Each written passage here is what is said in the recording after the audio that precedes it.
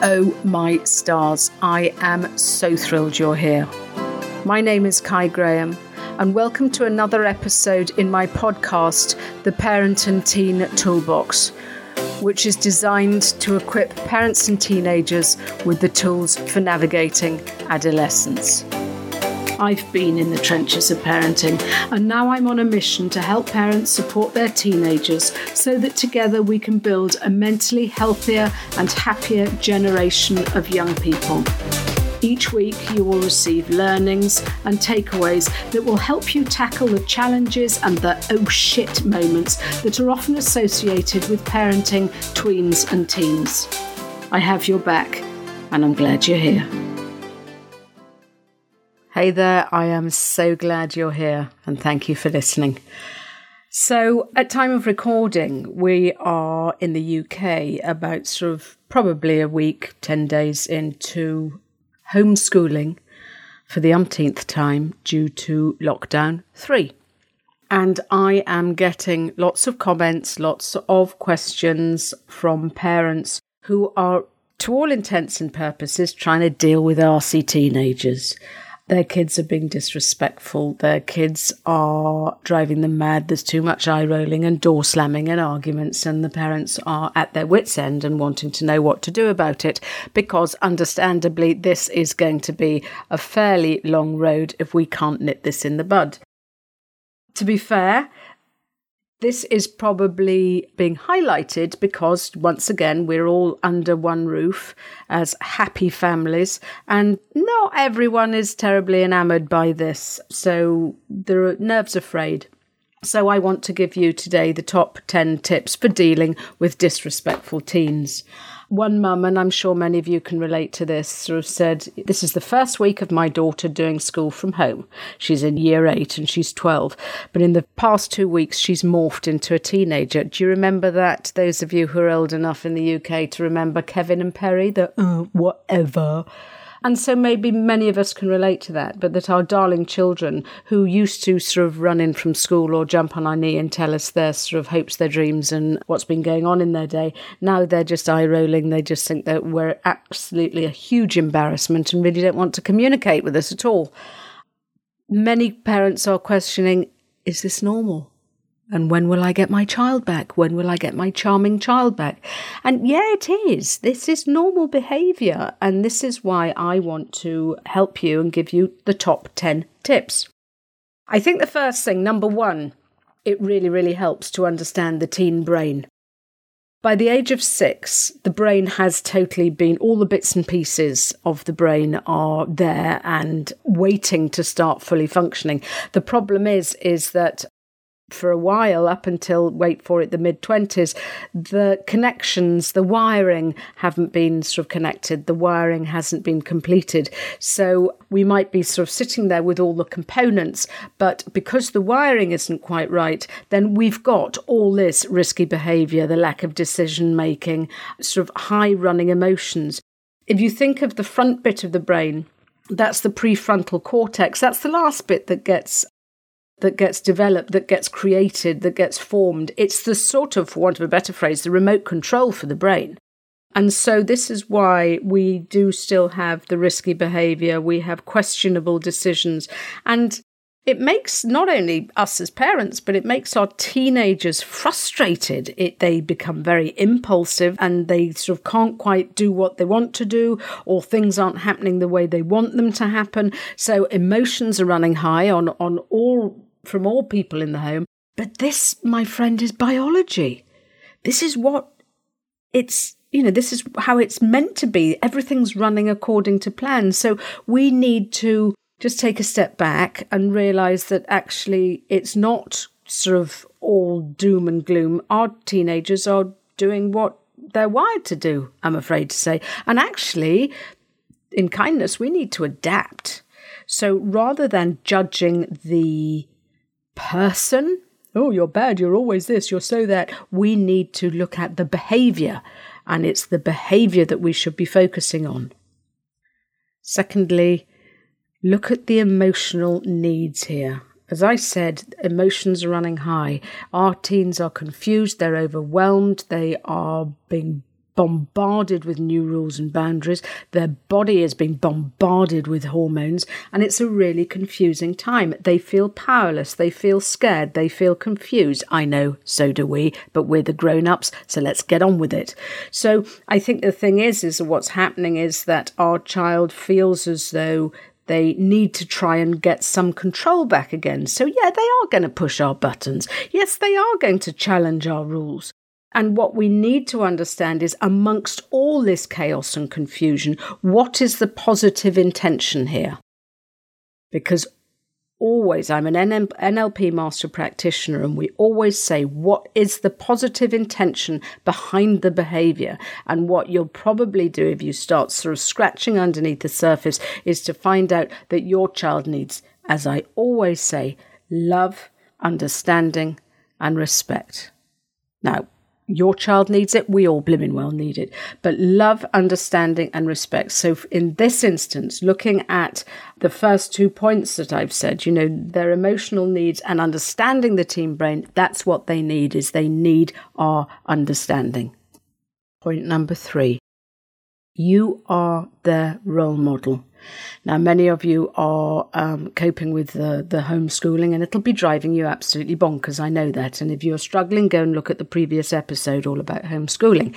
But what we have to remember here is primarily we are, and always have been, our child's first educator, the first port of call, and we are their role model in these uncertain times, be they this pandemic, or be they broken hearts, or be they trying to cope with their sort of schoolwork or their hormones or navigating adolescence. We are our children's first port of call. So we need to be steady. We are running this ship. And so we can't lose our temper or throw a strop or sort of do that. I haven't a clue what I'm doing here, because we need to lead by example. And if you're on a plane that's in turbulence and you know, the first thing we do is look at the cabin crew and go, hang on a minute, how's everything going? If they're running up the aisles going, don't panic, it's all going to be fine, but I don't know what I'm doing here, we are going to struggle, aren't we? So we look, when we are in times of trouble, we look to our leaders, our mentors, our coaches, our role models, and that is exactly what your child is doing. So we need to be respectful of their feelings, and we need to rise above the chaos and remain calm and remain compassionate. Point 4 is worth remembering, and I know that you know it, but it's always worth sort of, reiterating, that your child is now looking for independence. They are now looking to try and exert their own independence, and because they are wired to flee the nest. And so, as was previously, the balance of power was very much with the parents. This has shifted a lot. And actually, our teens are looking to regain some of that power, to regain some of that control.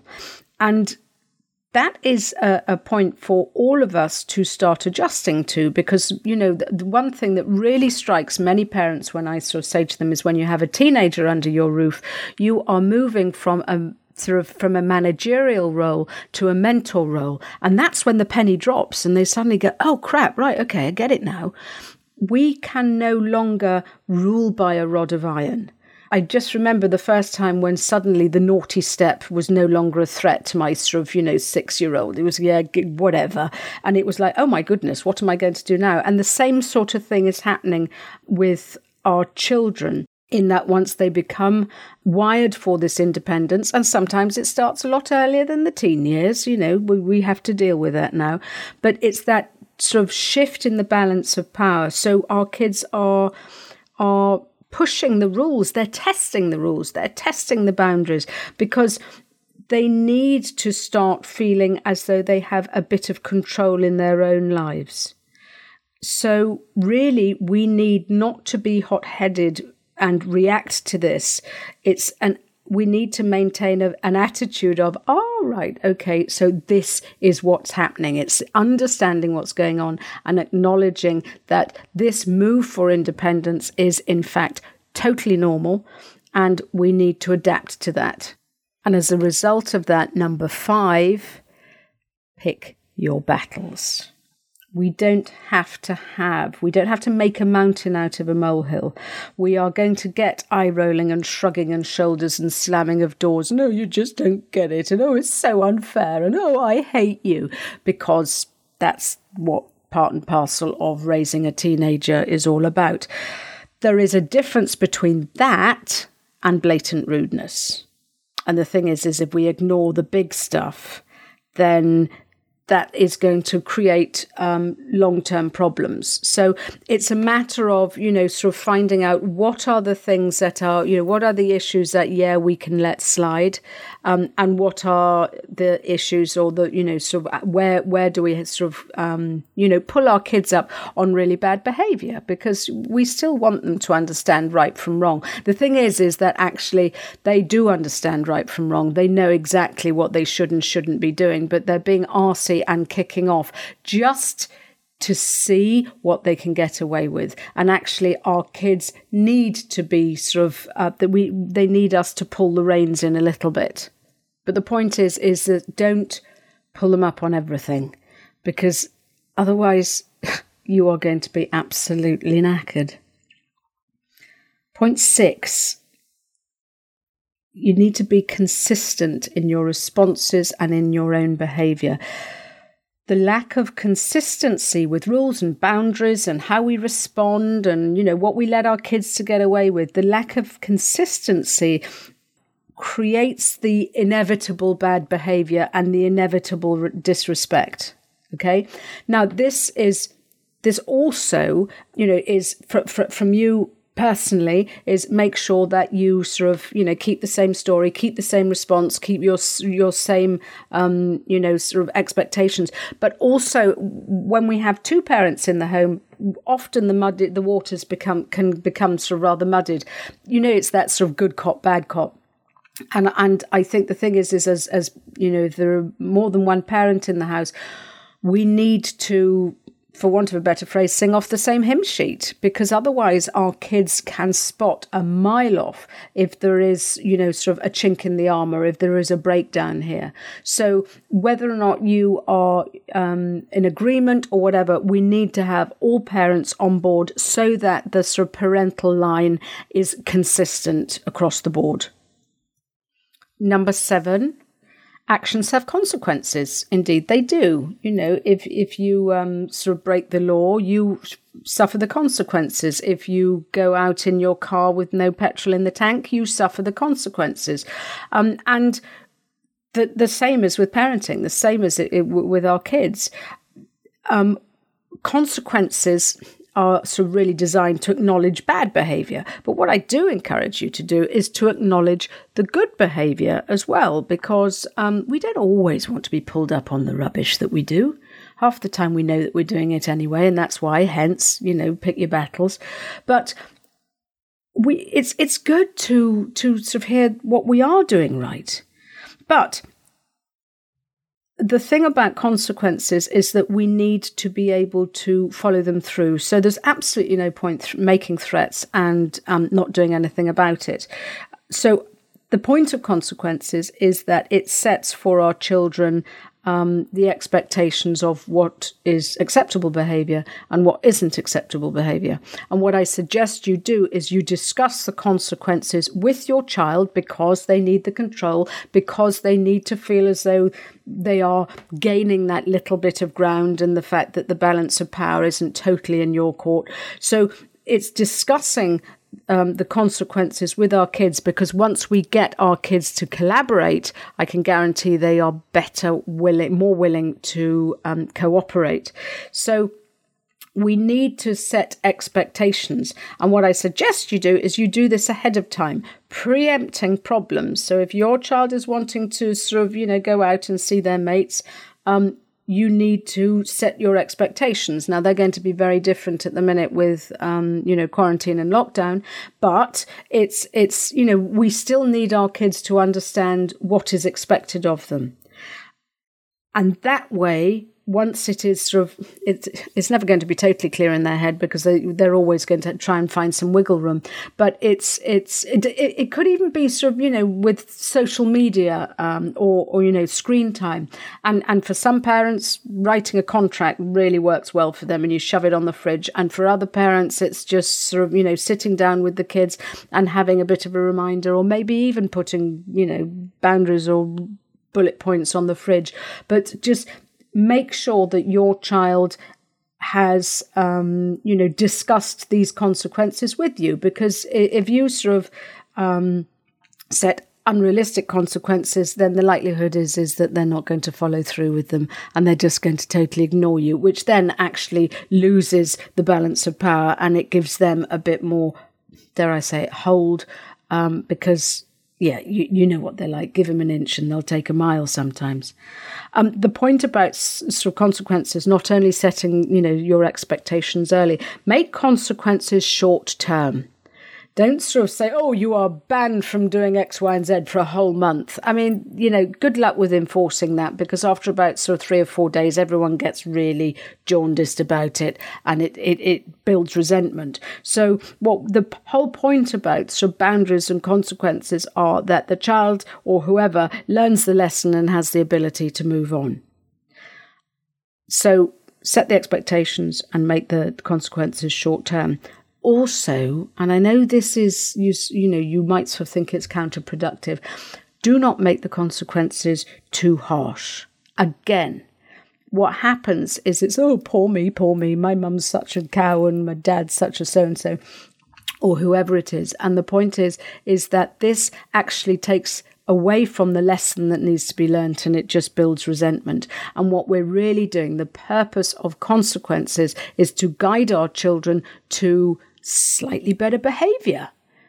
And so what we want them to do is to learn what is going on and, to sort of, so it really is the short, sharp shock treatment. So don't make them too harsh. Banning your child off the phone for a month is just, well, that's parental suicide for a start. So I would suggest, sort of short, sharp shock so that they will, of course they'll moan, but because it's sort of, it just needs to be enough to make an impact. And as a result of all this, when you are imposing the consequences, when you are sort of, when your child is having to learn their lesson, don't have a slanging match. Punitive comments of, well, if only you'd done it my way to begin with. You're what you're then doing is sort of, creating arguments. It's best to sort of state the consequence and get out and allow your child the space to get really cross. But what we're really looking for here is, yes, actions have consequences and they need to be implementable. Number 8, do not take this personally and do not make it personal. This isn't about you and it isn't about your child. Remember that it is about your child's behaviour. And so we want to acknowledge the behaviour, not the child. Oh, you always do this. Oh, it's so bad. You drive me mad and blah, blah, blah, blah. That's not really it. It's listen, the curfew was broken. Or listen, you ran you ran over the time. And it's just helping your child understand, yes, you love them dearly. Yes, you've got their back. Yes, you are guiding them. But in order for them to learn, it is the behaviour that you are punishing, disciplining or whatever, rather than the child themselves. Because otherwise it's, oh, well, you like so-and-so more than me, or you didn't do that with my brother, but you did it, so, and it's just a waste of time. So it's really the behavior we need to speak about, and it is not the person. So don't start sort of, allowing your child to make it personal, because they're quite savvy at doing that, which is also taking me to number 9, which is the do not engage in arguments. The whole point is that this is where we need to be the role model. This is where we need to be calm. This is where we need to just stipulate that rule was broken, that boundary was pushed, that behaviour was unacceptable. And we don't want to make it into a power struggle. Oh, you just don't get me. Oh, you're so mean. Yeah, okay, but we agreed this in advance. This, you are fully aware that actions had consequences. We had that conversation, or please refer to the sort of, the note on the fridge. It says here that phones should be put in the bread basket at 5, or it says here that you should be in from whatever at 10, or whatever it is. And so avoid trying to get into a she said, he said, tit for tat. You're not going to win. Because the point is when our kids are trying to escalate and try and find an argument, they're not going to listen. They are just wanting to have, they're on send and not receive, and they are just wanting to have their say. So maybe if you need to, you might need to change rules and boundaries. That's fine. You need to be flexible, but do not do it in the heat of the moment. This is when, if necessary, you can take time out and re-engage when everyone has calmed down. So don't engage in arguments. And finally, mind your language. And I don't mean the F's and the, B's and the whatever. What I mean is how we refer to our children and their behaviour and who they are. It's very easy to start sounding judgmental when we are discussing things in the heat of the moment. Oh, you always do this and you never do that. And and it's sort of, this is when it sort of starts turning it sort of, personal again, but you should do this and you must do that. It's red rag to a bull for teenagers. So it's just watching how you say things, so, oh, well, you always leave your towel on the floor, or no one ever unloads the dishwasher, or I've said so many times you always ignore me. And it's just not true for a start. And so it's just avoid these sort of inflammatory language. I know it's hard, but go and practice box breathing, or and there are kaigraham.com/YT box there's a YouTube video on that. So that'll help you. But it's just find a language that is calm, that is respectful. You're the role model here, don't forget. And allow your child just to understand what you're trying to say to them, rather than using sort of judgmental and inflammatory language. We all want to feel loved, understood, and respected. And your teenager is no exception to that. And so as you are navigating these choppy waters, remember you are the captain of your ship. You are that role model that your child is looking to. So especially, we're in very uncertain times here, but if you're even listening to this and sort of vaccines have done and coronavirus is a sort of distant memory, we still remember, if you're listening to this, it will still be relevant. You are still, teenagers aren't going to change at the end of the pandemic. They are still going to be stroppy. They are still going to press your buttons, and they're still going to be, to some extent, a pain in the neck. That's their job. That's what they're here for. Why? Because they are learning how to navigate this new world of adulthood. And whilst they're learning that, they are going to sort of kick the tires. They are going to kick out to those people who are closest to them. And invariably it's mum and dad, or whoever, granny and grandpa, or, whoever you are that is sort of caring for these kids, your child. So what I do say is try this. Remember that how you respond actually dictates the outcome of any situation, okay? If God forbid, you came across a car accident and someone was injured, and if you sort of ran up like, oh my god, I hate blood, oh look, this looks awful, they look in so much pain, oh that's awful, oh my god, I don't know what to do and I don't know how to cope. No one is actually going to be looking to you for advice and for guidance, are they? If you go up calmly, speak calmly to the sort of people concerned and say, don't worry, I've got this, I'm here to help, how much better is that? And the same is with our children. The same is when we are, sort of dealing with stressful situations. Try and keep your head. And so I've got a formula which is E plus R equals O. E being the event. And the event could be a stroppy teenager slamming doors. An event could be your, you come across a car accident. It could be your boss being horrible. It could be, someone sort of lying to you. It could be anything, any of these things. The electricity goes off and your freezer defrosts, whatever it is. E is the event that actually, to all intents and purposes, you cannot control. The thing that you can control is your response to it. And how you respond gives the outcome, really. So if you're looking for a better outcome, let's start looking for better responses. And invariably, in this situation with your teenagers, they want to feel as though you've got their back. They want to feel in this uncertain world, in all this chaos, that you know what you're doing and that they are in a safe pair of hands. They want to know that you love them. They want to know that you get them. And they want to know that you think that they're pretty cool and they're all right. And that is really how your child wants to feel. They want to feel loved and reassured. And so that is our ultimate aim, isn't it? To have happy, well-adjusted kids at the end of the day. So invariably, we might have to bite our tongue. There's no point going off on one and sort of, it just makes me so cross the way you're always so disrespectful. Yeah, yada, yada, yada. And so how you respond to something really dictates the outcome that you're going to get.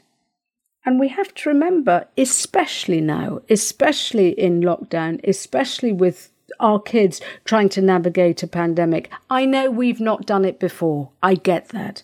But our kids are looking to us for guidance. They are looking for us when they can't see their friends. They are looking to us when they haven't got their tribe with them. They haven't got, their friends are the most important thing to them. And they are struggling without them. They are struggling to find independence when they are locked in at home.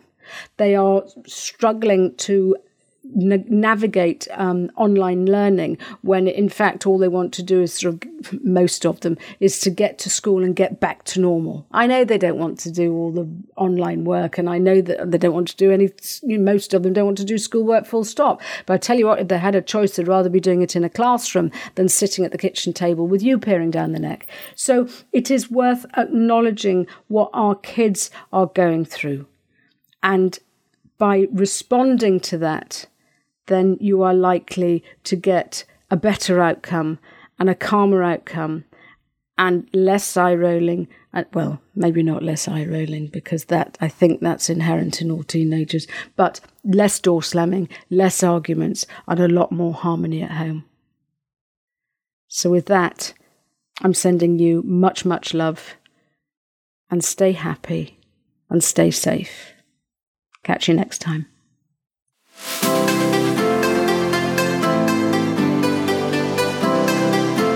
Thanks so much for listening to this entire podcast. If you want to help other parents looking for support, then please share this with your friends and family, because if you found this podcast useful, then they will too. So please share via your social media. If you have any parenting questions, then please give me a shout through my email, which is toolbox@kaigraham.com. And I may even use your question as a future podcast episode. If you want to connect, please come and join me on Instagram. Just search for Kai Graham. Also, could you do me a favour, please? Parenting teenagers can feel very confusing and isolating at times, and I believe that it takes a village to raise a child, and we are here to support one another. I'd love it if you would leave a review on iTunes, and a good one, by the way, because when you do, it lets more parents out there know that there is support for them too. Thank you. And as always, this comes with much love.